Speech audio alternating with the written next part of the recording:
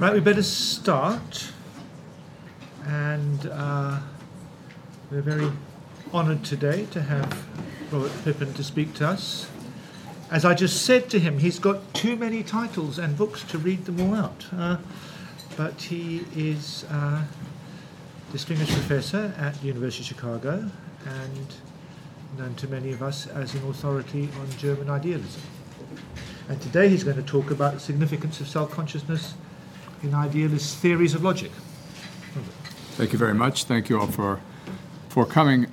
The book I'm writing a book about is one of the two most worked over and actually supervised for publication books Hegel wrote in his lifetime. Didn't write very many. We have a lot of lectures, and we have some components of lectures that he supervised for publication, but only somewhat informally, like The Philosophy of Right, just part of his philosophy of objective spirit. The book I'm writing about, he wrote between 1812 and 1816 when he was teaching high school students in Nuremberg. It's called The Science of Logic. Sometimes, unfortunately for the students, he actually taught it to them, as teachers and professors don't want to do. He wanted to maximize his research time, so he just babbled away in front of them. It is not, I would say, the book that Hegel's ultimate legacy in philosophy will depend on.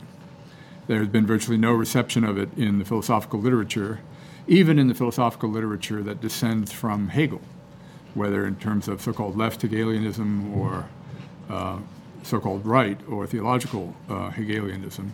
There's no standard commentary on the work, much less a dispute among commentaries about the basic idea of the work. It's simply written in a language that we have lost the capacity to translate very easily, and so reading it requires a serious preparation in Hegel's earlier work, and it doesn't lend itself to, without simplification or anachronism, without doing some violence to it, the easy summary. So I'm going to concentrate on one theme I think is the most essential and make use of a philosopher's characterization of some general aspects of German idealism that I think help make sense of the book.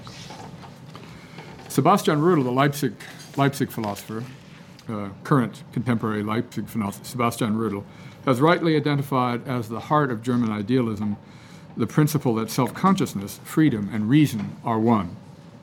The fact that this formulation requires abstractions of this magnitude and that the formulation is an identification of concepts that seem quite different, not identical, is not accidental in this tradition. Arguably the most ambitious and most difficult single book in that post-Kantian idealist tradition is Hegel's three-part, two-volume Science of Logic, arguably because there are many other worthy contenders for the most difficult title. I propose to bring to bear Rödl's theory of self-consciousness on that book in a way that will demonstrate that what he identifies as the heart of German idealism is certainly right. I'm quite sure that the uses to which I'll put his theory in discussing the logic are at the end of the day not recognizably his, but his account opens up a way of discussing the importance of the topic of self-consciousness for what both Kant and the post-Kantians called logic. This is, of course, not a sane proposal. Difficult does not begin to describe the science of logic, but I'll use Rödl's thesis as a focus for a reasonably manageable topic, the significance of self-consciousness for the general enterprise of the book, as it understands a logic. Hegel's book can be said to stand in a tradition of philosophical logic that includes Kant's transcendental logic, Fichte's Wissenschaftslehre, Frege's Begriffsschrift, Wittgenstein's Tractatus, and Husserl's logical investigations. Actually, that tradition could simply be called philosophy, given the importance of the Logos to Parmenides and works like Plato's Sophist and Aristotle's De Interpretatione. But the key to understanding his approach concerns two key innovations in Kant's theory of logic, and I should mention them at the outset. The first is that Kant does not understand logic as rules for well-formed formulae and rules for truth-preserving inferences. His theory of logic is, like all theories basically before Frege, a theory of thinking. His logic is a judgmental and not a propositional logic. But it is not, as in the 17th century Port Royal logic, a theory of the rules for thinking, either descriptively or prescriptively, neither rules for how we think and make inferences nor rules for how we should. For Kant, logic sets out the rules that constitute thinking as such, and so its scope is far wider than, say, Frege's, since it covers more than truth-bearers. It covers imperatives and aesthetic judgments, which have only subjective universal validity. That's why, as many of you know, in the three critiques, Kant tries very hard to keep the architectonic structure of each of the critiques coherent, consistent with the table of categories in the first critique. They're all covered by the same logic. So contrary to Port Royal, not following those rules is not thinking poorly or thinking irrationally, it's not thinking at all. And Kant relies on a key thesis from his critical philosophy in defining the scope of such a logic. It is absolutely unrestricted. Logic has no content, and so is not simply transparent to the ontological structure of reality at its highest level of universality, as in the post-Aristotelian and Leibnizian Wolffian accounts of logic. That thesis is that thinking is exclusively discursive, can provide itself with no content, and can have content only by means of sensible experience. Hegel will accept Kant's view about the constitutive status of logic and that it is a theory of thinking, but will reject this premise from Kant's transcendental philosophy, and will return to this point in what follows. But Kant's other innovation was to insist that the I think must be able to accompany all my representations. All my judgments, judging, believing, acting, are inherently and necessarily self-conscious. That's the notion I want to explore. There's no question that that notion is extremely important to Hegel's logic, which could be fairly be said to be about everywhere in one way or another the problem Hegel calls the unity of a concept. This is clear from a single famous passage at which that phrase occurs. Here it is. It is one of the profoundest and truest insights to be found in the Critique of Reason that the unity which constitutes the essence of the concept is recognized as the original synthetic unity of apperception, the unity of the I think or of self-consciousness.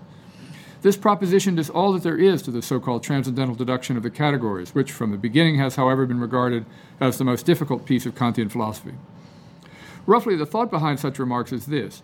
What Kant called the original synthetic unity of apperception is what Hegel calls the essence of the unity of the concept. This could be understood initially in a formal sense. Both unities are classic cases of one over many. Even an empirical concept like red remains identifiable as the same concept, red, the same color, in all the many and various instances and shades in which it appears. Analogously, the manifold of experience counts as a unity among such a manifold in all being ascribable to one I, that identical selfsame I who has all such experiences. But both Hegel and Kant do not want to merely point out a structural analogy. The unity of apperception is the unity of a concept. That is, as Kant makes clear, to say that experience is always subject to the original synthetic unity of apperception is to say that it's always subject to the understanding, the power of conceiving, which is such a power only insofar as I know I'm exercising it. So this is the power to hold things together as one, necessary for experience to have a unity ascribable to an identical I. Discriminating what belongs together with what is connected to what in a temporal order, knowing that the successive perceptions of a house do not count as a perception of a succession in the world, requires an apperceptive unification. It does not just happen to consciousness. What happens is mere succession. Such a unity is possible only self-consciously, and it is the actualization of the power of conceiving. But the unity affected by the power of conceiving, where conceiving means conceiving, not merely thinking together, is the representational unity that makes reference to an object possible. Unifying by red achieves the unity that says how things are. It, the rose, belongs with the red things, not with what has seemed red-like to me before. Without this ability to distinguish how things are from how they seem to me, there would be as many I's as arbitrarily associated seemings and no unity of self-consciousness. Or achieving the unity of self-consciousness is differentiating seeming from being. And so the rules for that distinction, categories, are constitutive of such unity. In the way Kant puts it, the conditions of the possibility of experience are at the same time the conditions of the possibility of objects of experience. Kant proposed an argument to show that any unity that could be said to be the product of affection alone, like an associative unity, must presuppose what he called a transcendental affinity, that is, a power to distinguish a mere succession of representations from a representation of objective succession. Without that power, there could be no one over many, no manifold belonging to one I, one experiencer. Hegel does not rely on the subjective form of inner sense like this, and argued, as above, that if we understand correctly that the unity of any concept is the unity of apperception, and that such a unity is what establishes a possible relation to an object, then the categories, as the moments of any such possible unifying power, will thereby be shown to be actual, to make possible representation of objects. Or a rigorous, what Kant called metaphysical deduction, properly conceived, is the only deduction we need. With this brief background, the first task is to give some general overview of what the science of logic is about, more or less, This will lead naturally into Rödel's account of self-consciousness, and then I'll try to draw out some implications of this sort of focus for the structure and movement of the book. Although Hegel devotes surprisingly little space to any discussion of what he is doing in the book, in effect he just does it, the ambition of the treatise as a logic appears to concern the very possibility of rendering anything intelligible, sense-making, where that could mean a number of things, offering a satisfying explanation, giving an account, as in the ancient sense, ton logon didonai, or justifying a deed. What is in question at such a level of attempted comprehensiveness in the science of logic appears to be something like an account of all possible account givings, a scope that would include everything from ethical justifications to empirical judgments to the concept of explanation presupposed by the second law of thermodynamics. This signals his acceptance of Kant's first innovation, that logic concerns the very possibility of thinking broadly construed. The most ambitious goal of Hegel's logic is to show that the variety of accounts is finite, and that not only are there these forms of account giving which aren't incommensurable with each other, but in some way they're interdependent. Thinking, of course, on this account, following Kant, is not a perceiving or a grasping, although a perceiving or grasping can be the ground of having understood something or the ground of claiming something to be the case. The thinking that Kant and Hegel are most interested in is aimed at getting something in some sense right, paradigmatically in a knowing. Of course, what it is to get something right, holding to be appropriately so, rendering successfully intelligible, is also one of the contents we want to get right. This creates a self-reflective paradox of what Hegel in the last book calls the logic of the concept, or the concept of the concept. This will clearly require, at some level, a theory of conceptuality, the heart of the determinate generality presumed in account giving, formulated in whatever way one likes, judging, explaining, understanding. In an assumption Hegel shares with Kant, any such account giving or rendering intelligible is always necessarily discursive. Any determinate concept is itself some sort of result of a determination involving other concepts. So, in the logic, a bewildering array of concepts or concept kinds, being, nothing, becoming, something, other, finitude, infinitude, the one, the many, continuity, discrete magnitude, number, measure, essence, appearance, identity, difference, contradiction, ground, relation, concept, judgment, syllogism, life, even the idea of the true and the idea of the good, and many others, make appearances like characters in some fast-paced drama, struggle to make a case for themselves as if trying to say what they are, only to fail in some unusual way, and to give way to putatively more successful successors, which themselves give way in turn. It's clear enough that the central problem seems to be how to account for the determinacy of these basic rules for possible sense-making, or the right account of their conceptual content. In the Encyclopedia logic, knowing in the general sense of intending intelligible content is said to be, quote, determining and determinate thinking, unquote. Well, this is just a first pass at familiarizing ourselves with the topic. It will recur in different forms constantly throughout. Summarized way too crudely, these kinds of determinacy are sometimes expressed in three different logics in basic assertion types, misleading because there are many other kinds of judgments than assertoric, and there are many more presuppositions and implications of this way of formulating the issue. But set in terms of predicative form, Hegel wants to argue for the indispensability, irreducibility, and the interrelatedness in the three books of the logic of the forms A is F, A is necessarily or essentially F, and A is a good F. Various higher-order concepts are said to be presupposed in such possible determinations, ranging from finitude to essence and law to universality, life, and the idea of the good. None of these can be understood to be derived empirically. The idea is clearly that they can be shown to be presupposed in any empirical determination in different ways in the different logical contexts. And their content is a matter of both internal self-related moments in the way Hegel speaks and external dependence on relations to contrary or otherwise negative moments. For Hegel, as for many others, the content of a true assertion is what is the case. And so these constitutive moments of any possible intelligible assertion are the forms of reality. This marks his break with Kant.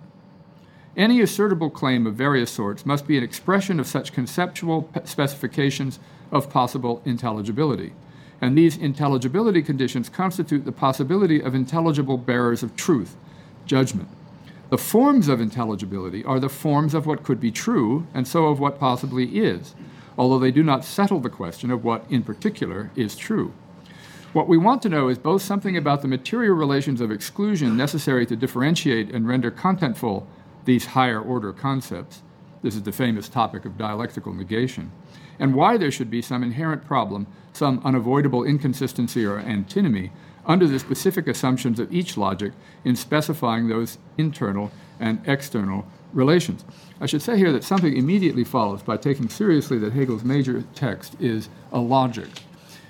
He says that his logic is going to take the place of and coincides with metaphysics, but he doesn't say that the subject matter of metaphysics is of a special sort that requires a distinct logic. He says that logic is metaphysics, or is now, after Kant, metaphysics. He's often taken to mean, in his systematic account of the totality of everything, to be committed to a kind of absolutization of the principle of sufficient reason. Everything happens for its reason. And that's often taken to commit him, in fact, almost universally by traditional Hegel commentators, taking him to mean that, for example, the principle of the sufficient reason of this table must be the sufficient reason it exists, why it's here, why it's not here.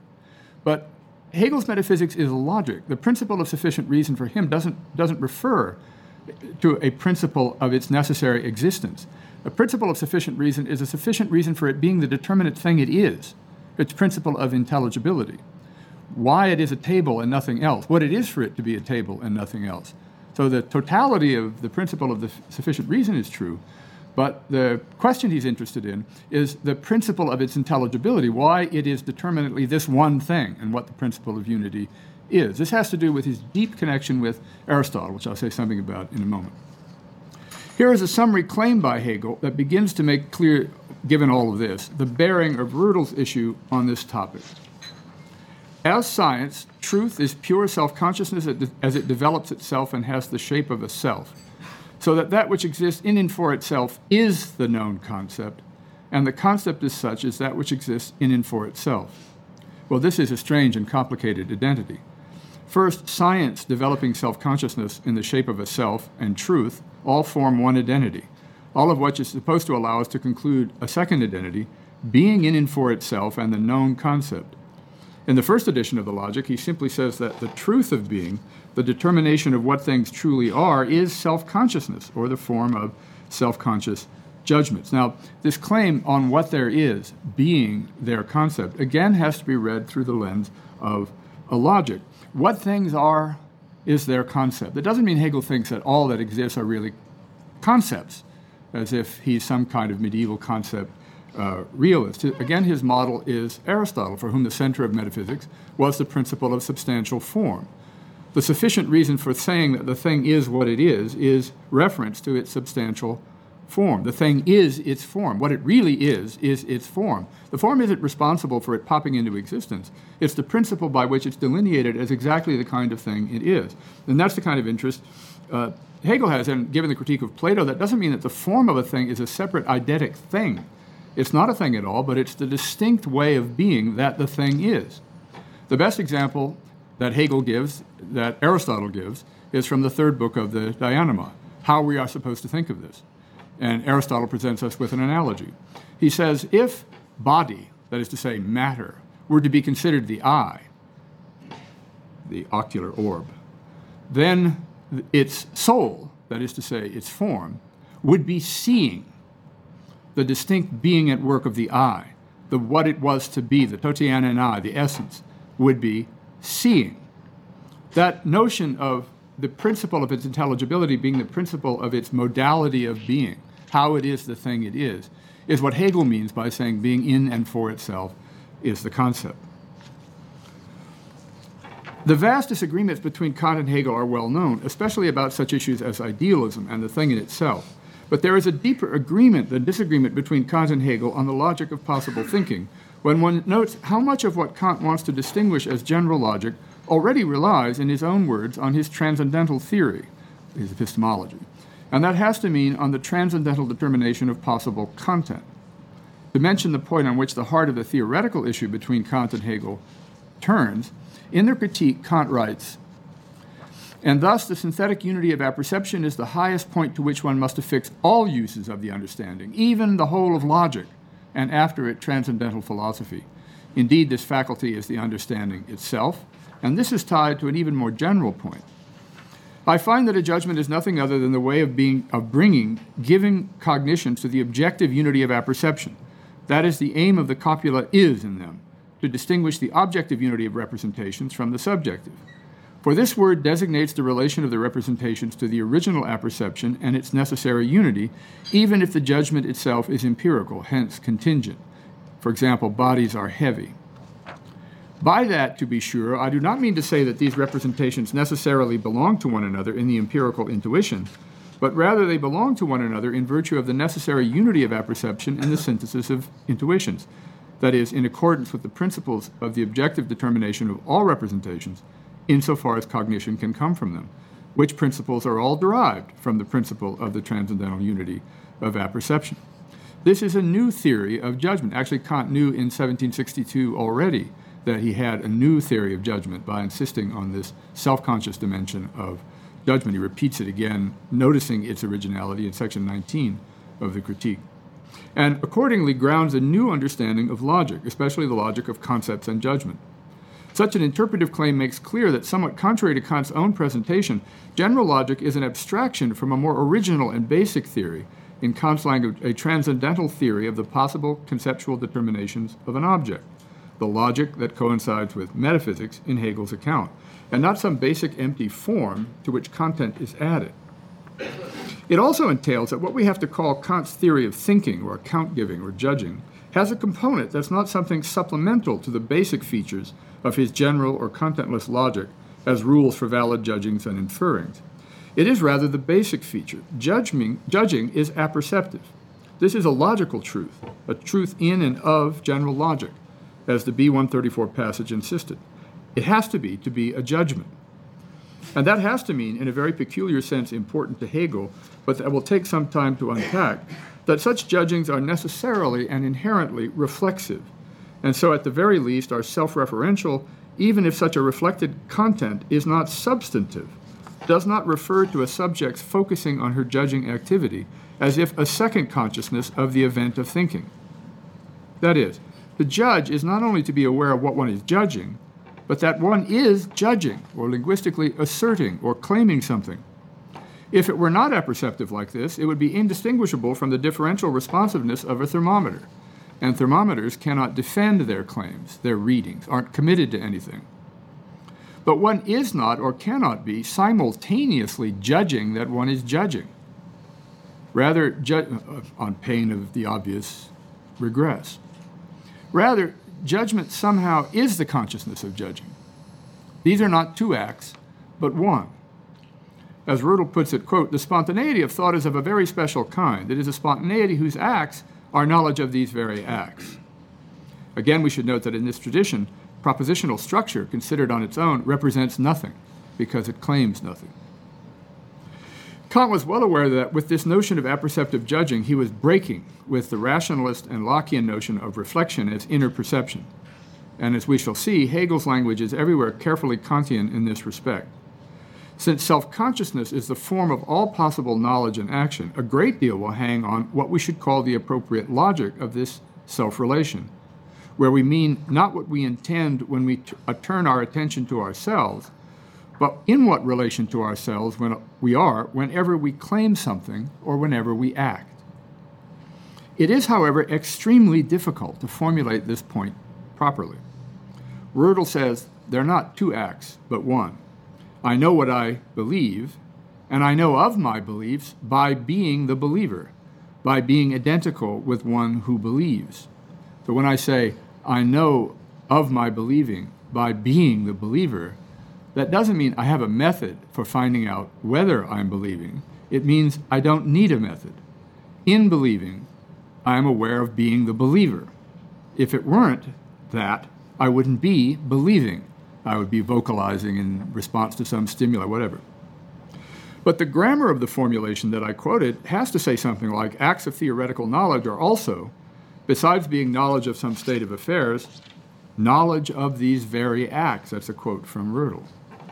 Even his formulation, judgment is identical with, is the same thing as the consciousness of judgment, introduces the language of consciousness and object into the apperceptive dimension in a way that can be confusing.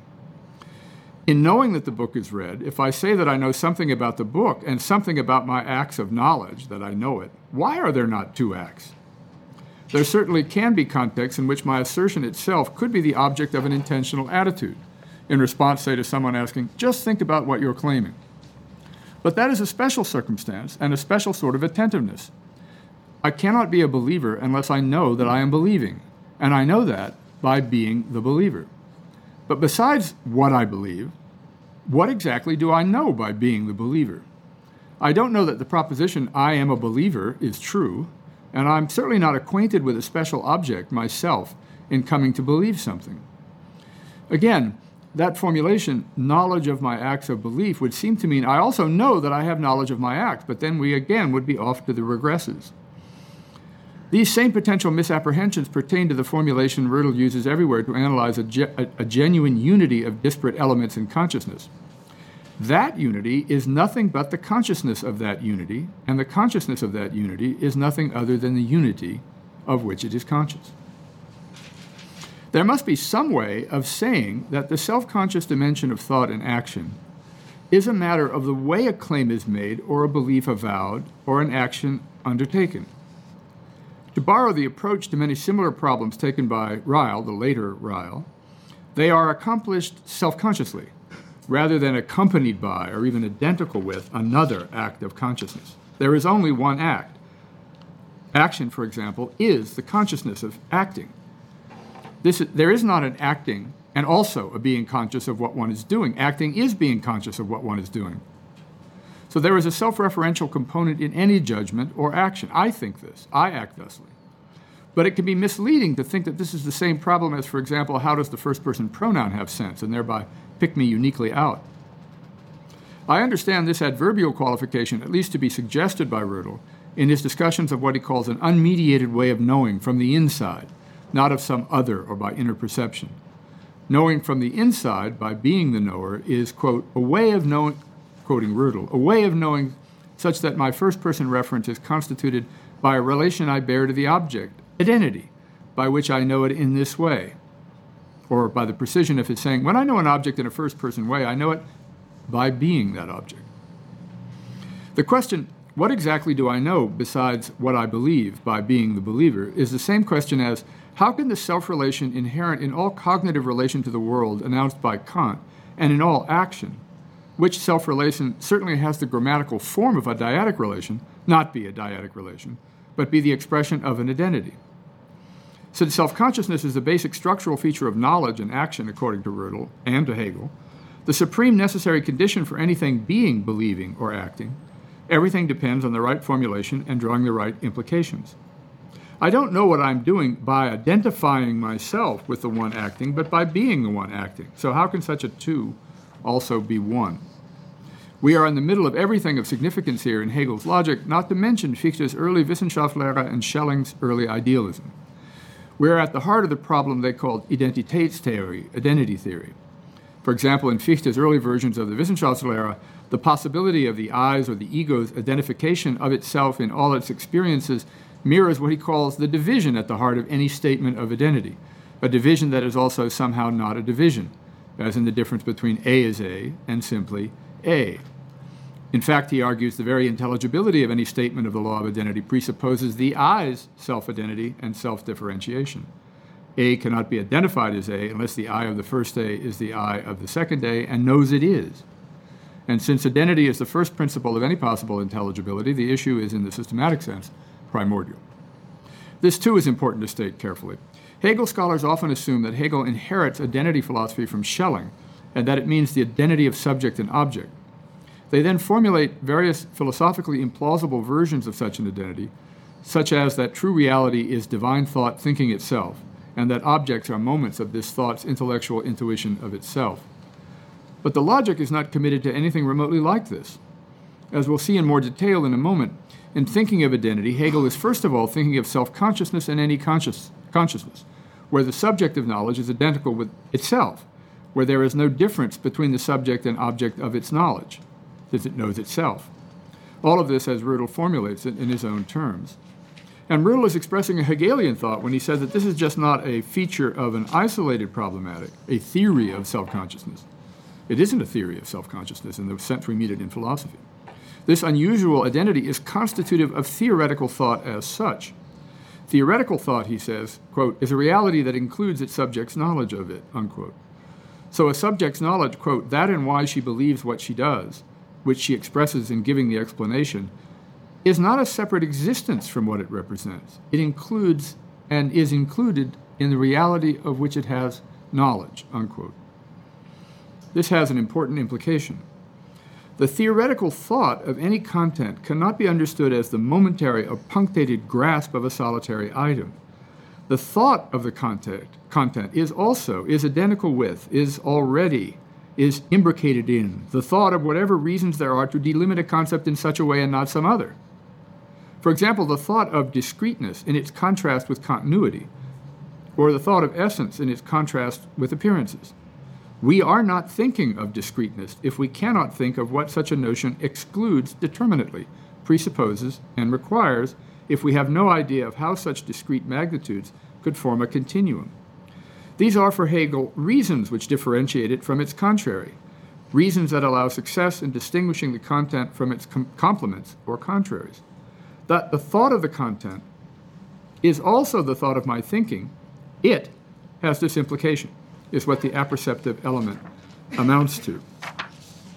So to bring all this together, judgment, here are the relevant controversial claims. Judgment is the consciousness of judgment, but one is conscious of judging in an unusual way by being the judger.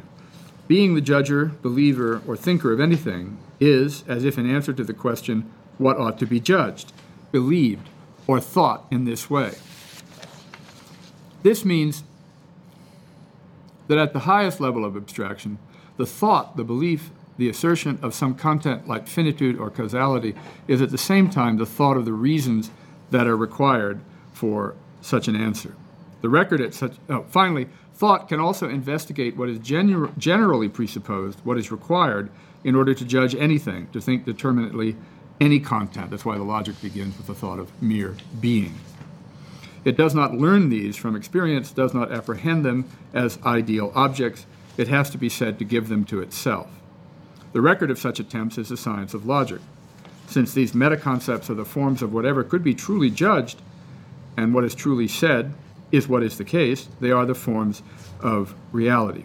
Now, I realize this introduces a lot of issues that are not directly relevant to the science of logic, but these are claims that are quite controversial. I think it can be easily defended, at least I think so, with respect to the conditions for the possibility of judging or acting as such, of cognitive claims and of intentional action. It's more controversial with cases of belief, that in order to be believing, I must be conscious of my believing. That is a component of what it is to be believing. And it's even more controversial of other things we're willing to call knowledge, but which are not judgmental or fully cognitive. I know in some sense where my left foot right now is, but that's not apperceptively self-ascribed. Likewise, we like to think that people have beliefs that they don't know they have. Sometimes racial prejudice is described in this way. A person avows a belief in racial equality, but he really has a belief in racial inequality. Or we avow beliefs that we think we're committed to that we're not really committed to.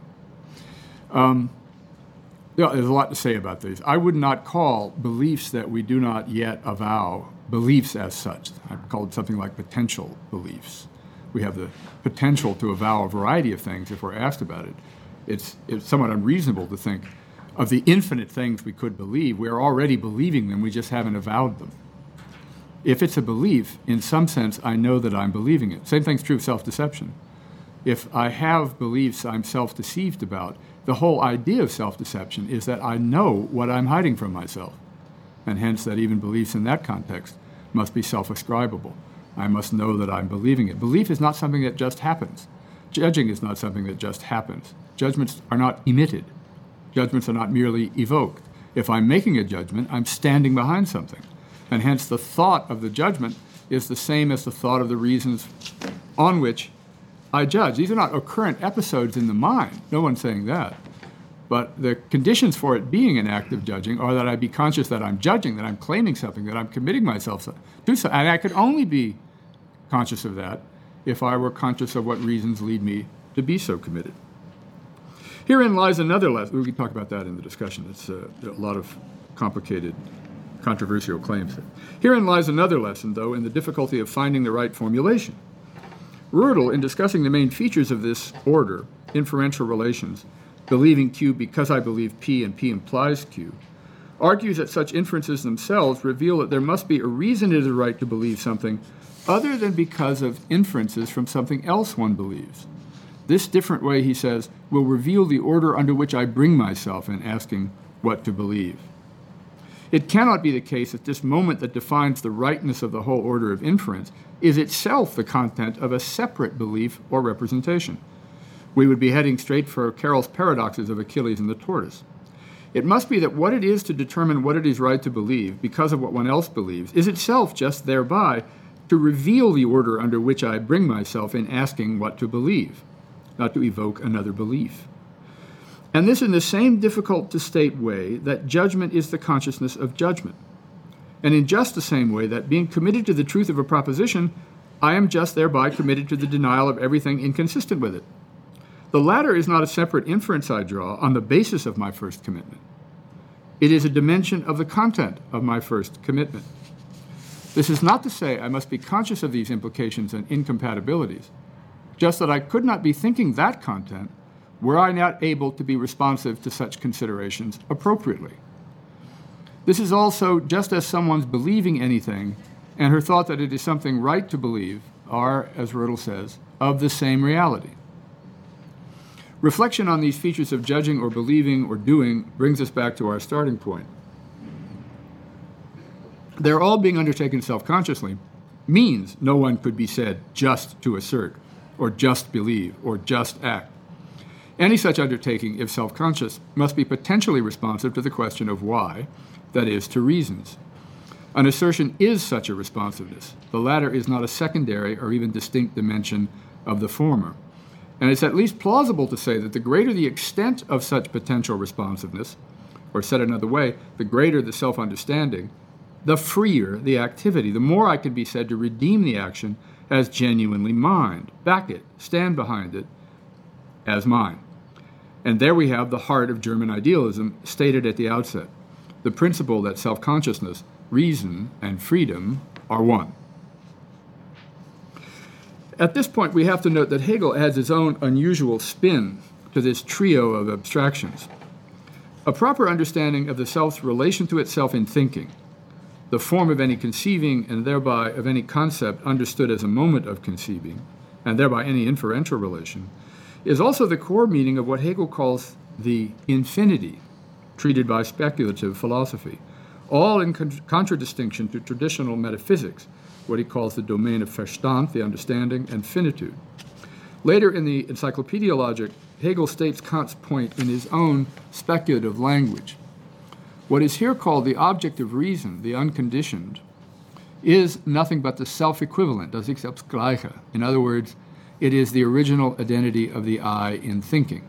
What is here called the object of reason is the original identity of the I in thinking, otherwise bewildering without the path we have just followed. I think Rödel's formulations have given us some hope that we might understand why Hegel equates the object of reason with the original identity of the I in thinking, or why he calls truth self-consciousness. But, of course, Hegel's formulations about what he keeps calling the infinite character of this self-relation are quite difficult. He has invoked a self-relation that is something like a circular structure, in which the self-self-relation never terminates in a distinct object or determinate posit, and so, despite appearances, is not dyadic. But in so attending, returns to itself as the thinker of such a thought. It would have to, since the subject is the object it is aware of. The relation is to a self that is the original subject of the relation, a relation or a difference even with such an identity, to insert Hegel's frequent way of framing the issue. This is infinity in the proper sense, Hegel tells us frequently, and as he says in his discussion of being for self, quote, self-consciousness is thus the nearest example of the presence of infinity. A finite understanding of this relation would be, for example, a naturalistic one. There has to be something of this thought in Rödel's position. The believer knows of her acts of believing, not by inner perception or inference, but by being the believer. But this identity is not something like the identification of one thing with another, the way a reductionist would identify mental states with brain states, that is, claim there are only brain states. There are no mental states. So occasionally, Rödel must formulate more metaphorically. As before, he says, a subject's knowledge that and why she believes what she does, which she expresses in giving the explanation, is not a separate existence from what it represents. It includes and is included in the reality of which it is knowledge. Well, includes and especially included in a reality of which she has knowledge sound metaphorically an idealist note. What is it for reasons to be included in a reality? But also evinces some aspects of the identity and non-identity language the idealists were so fond of. One can note the problem by comparing this language of including with what he had said before. Quote, her believing it and her thought that it is something right to believe are the same reality. Hegel had said that the subject matter of the logic is thinking, denken, understood as an activity, which means thinking, is what he calls the active universal, or the self-acting, sich betätigende universal, because the deed, or that brought about, he said, is the universal. At the beginning of the logic of the concept, Hegel glosses this activity in a way that also expresses a Kantian thought. That is, he rejects the idea of the judgment as the combination of independent concepts, subjects, and predicates, and insists instead that the relation between the determinacy of concepts and their roles in judgment is in effect one of identity. Their determinacy is their role in judging. Discovery of a different role in judging, discovery of a different conceptual content. He has his own way of putting this, but I think the point is clear.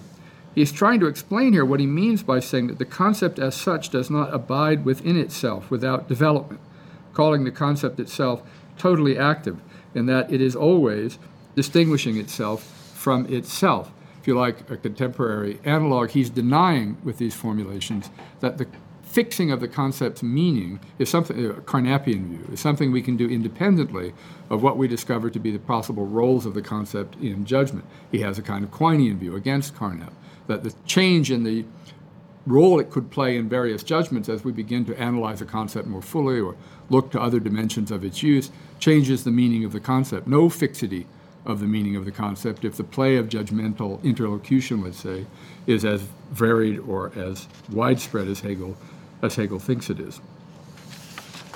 So he says, the sundering of the concept into the distinction of its moments that is posited by its own activity is the judgment. I hope it's clear that this, anybody reading this for the first time would sound like gobbledygook.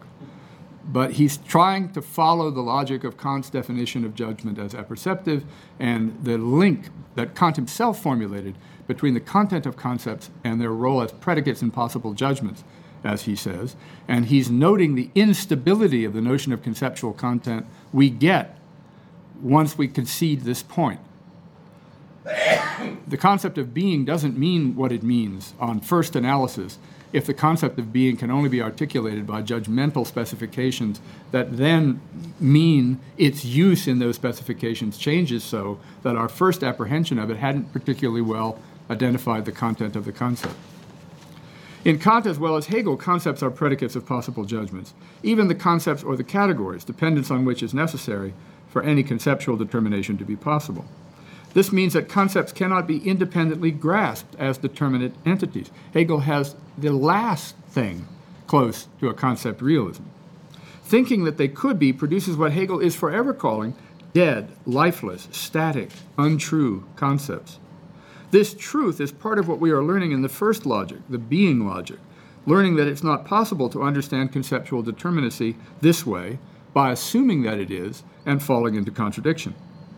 And this means that the logic of being can be deeply misleading, as if we are simply entertaining concepts as such, one by one. In trying to understand this claim, we can recall here the passage where Hegel claimed that the Gestalt, the form of concepts, was the form of the self. That is, in science, the truth is self-consciousness. Concepts have the form of a self in this sense, are moments of apperceptive predication, always of self-conscious judging. They have this reflective structure knowledge of their determinate content is also knowledge of the considerations for just such a delimitation. And they are what they are in this reflected way, taken to be, determined to be, necessarily in the interconnected practices of all conceptual determination. This alone will be the source of the claim for what will otherwise be the mysterious logical movement in the greater logic, and through such logical movement, a finely determinate logical order. Judgment is said to be the, quote, determining of the concept through itself, and is said to be, quote, the realization of the concept, for reality denotes in general the entry into existence as determinate being, where concepts are only determinate by virtue of their roles in judgment, the bringing to the objective unity of apperception in Kant's definition. So a concept like essence, for example, can be said to be delimitable as just that concept by virtue of its possible uses in various contrasts with appearance, or by virtue of its negation of the concept being, or its role in distinguishing accidental from essential predicates. These are all roles in judgment, and thereby tied to judgmental roles in inferences. Any of these uses, though, involves any such claim in a network of justifications, a normative order. The application of any such concept in judgment, since apperceptive, self-consciously applied, must be just thereby responsive to its possible misapplication, and the question of the general contours of its correct use implicates any one notion in the normative proprieties governing many others, hence the course of the movement in the logic. But with this topic of infinity, we are at the very limits now of being able to follow Hegel, at least at my limits. We still need some non-metaphorical sense of how, in non-empirical cases, I mean, it's important that they be non-empirical. If the sort of engine driving the reformulation of conceptual content is just more information coming from the empirical world over historical time, it would be easy enough to understand how the varieties of what keeps escaping conceptual determination keep forcing transformations in even the very content or meaning of a concept. But the science of logic and the phenomenology are not about empirical self-correction. There's another kind of movement at stake in the postulation of these different judgmental roles that can't rely on the same thing. That's what's wrong, by the way, with Brandon's interpretation of Hegel. He takes as his model empirical correction as responsive to, as responsible for the variations in conceptual meaning. We still need some non-metaphorical sense of how, in non-empirical cases, settling on some determination of conceptual content, because necessarily self-conscious, is a settling on at the same time much more than an isolated or punctated grasp of anything. That the self-relation involved in such a full determination, in effect, thought's determination of its own possibility, the possibility of rendering determinately intelligible at all, should be understood as infinity, does not seem very helpful. It might help us understand why Hegel sometimes seems to say that knowing or determining one content would be to know or determine everything, but that's not very helpful either. It would be reasonable to say that, formulated this way, the prospect of understanding the structure of this self-relation in some systematic way, and by hypothesis that would mean understanding the possibility of intelligible knowing and acting, is impossible. And this impossibility represents the failure of German idealism. This is the thesis of by far the greatest dean of German philosophy scholarship in the post-war period, Dieter Henrich. This is his claim. But Henrich is essentially a Kantian. So he has some stake in the project of German idealism failing. We could conclude from this either that we have made a wrong turn somewhere and must begin anew, or that the issue itself, or the complex set of issues, self-relation in relation to the world, practical self-knowledge and action that involves no strange inner I, does not allow a systematic, only an approximate or indirect articulation, perhaps of value only as a weapon against naturalism. This is Henrich's position, and merely approximate is his term. Or we could hope that the problem in formulating this structure stems from the limitations inherent in a kind of formulation, what Hegel calls the formulations of Verstand, the understanding, and that a different conception of the logic of thought, of intelligibility, might be possible and adequate to the infinite self-relation. This is, of course, Hegel's position in the science of logic. Said more simply, understanding this self-relation in thinking and acting is the most important element to understand in understanding ourselves as thinkers and agents. And Hegel, in effect, claims we are captured by a largely empiricist picture of how to achieve this understanding, a picture of consciousness and objects. The phenomenology was supposed to have helped us therapeutically break the hold of this picture In the logic, the one thing required is that we understand, by contrast with this empiricist picture, that thought, the concept, does not acquire content, but gives itself its own content. This is very similar to Rödel's formulation and is the final element we need in understanding the so-called heart of German idealism. That is, we need to begin by realizing that the determination of the conceptual content involved in the thinking of anything at all consists of determinate attempts at predicative specification. At the level of abstraction of the logic, the level of metaconceptual functions that have empirical, scientific, and ethical concepts as their arguments, the role of self-consciousness in the possibility and shape of such an enterprise has a distinct feature. Any such determining is at the same time conscious of such determining in the way specified, just by being the act of determination. But then the determination is implicated in a normative order, the reasons which require or prohibit some such determination, but ultimately the full exposition of which would be needed for a successful determination. In that sense, we have to say that the I's being itself in its thinking and acting is at the same time it's not being fully or wholly itself. Its reasons under some finite set of assumptions about qualitative predication or essential predication run out. Being itself and not being itself, that is, not being able to fulfill the intention resolved to adequately determine content, places me in a state of opposition with myself that Hegel calls a contradiction. Not at all in the formal logical sense, that is, something logically false, but in the ordinary sense when we say to someone, I've discovered you're contradicting yourself. It is clear enough what is at stake for Hegel in such a self-determination, and it is clear in another register in Rödel's book. The culmination of the course of the demonstration in the science of logic is the logic of the concept, or the concept of the concept, thought's determination of its own possibility at the highest level of abstraction, about which Hegel says that having reached this realm, we have reached the realm of subjectivity and freedom. Later in the account of the logic of the concept itself, he says that in the concept, therefore, the kingdom of freedom is disclosed. And in the addition to number 31 of the Encyclopedia Logic, he waxes poetic over such logical freedom, using a dramatic image to characterize the achievement of such a logic. Using his technical term for freedom, Beisigsein, being oneself, or being able to identify myself wholly with what I claim or do, he says, this being with self, Beisigsein, belongs to free thinking, a free voyaging, wherewith nothing under us and nothing over us, in solitude, alone by ourselves, we are purely at home with ourselves. This sets the bar pretty high for a poor commentator. But if these considerations are right, then at least we can have some sense of what stakes we are playing for and what the game is. Thanks for your patience with all of you.